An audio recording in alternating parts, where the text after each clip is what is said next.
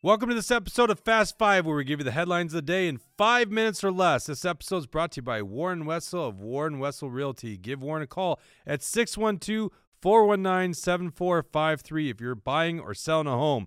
All right, first topic, Mike Johnson, the Speaker of the House that replaced that loser McCarthy, Kevin McCarthy, who's no longer in Congress, by the way, resigned. Mike Johnson makes a deal to avert a government shutdown, dealing with the Biden administration and Chuck Schumer. So they're just going to kick the can down the road. March 8th and March 22 are going to be the next deadlines. And, you know, how many times can you fool us? Fool me once, right? Shame on, what is it? I'm doing a George W. Bush. Fool me once, shame on me.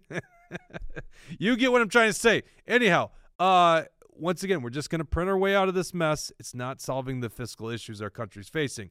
Second topic, Minnesota's budget surplus balloons up to $6.6 billion. Now you're going to hear the mainstream corporate lying media, lazy pundits say, oh, it's only $3.7 billion. But when you look at the numbers, and I got this on our Twitter account, you can see that there's still $2.9 billion in the budget reserves. So when you add that to the $3.7 billion that's left over, all expenditures and revenues, you get $6.6 billion. Now here's the important thing. That's $2,700 they owe you.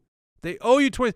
And we could solve this right now. Nate Wiesenberg's got a great bill in the Senate. Go to truthhurtsnews.com. You can read all about it. It would give you $2,500 back immediately. So right there, we could solve this issue. All right, next story.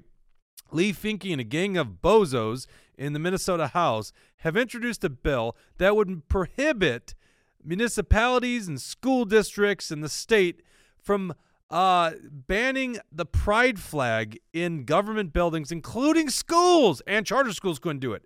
You know? So basically mandating that these things get placed in there, because we know how this is going to go. People are going to place a bunch of pride flags all over government buildings, indoctrinating our children more with the gay pride agenda. And lo and behold, there's nothing they could do to stop it because they would be prohibited by this law if it passed. Now, there's only two co-authors with Lee Finke. Lee Finke, the man that dresses like a woman. One of the co-authors is DWI Brian Curran, and the other one is the two-spirited, what is it, Jesse Kozlowski? What is Kozlowski's first name? Alicia Kozlowski, which is a they. Do I have that right? Is that the correct pronouns? So we got a they, them, she, he, and a Z, them. I don't know. Whatever. It's hard to keep up with these stupid games.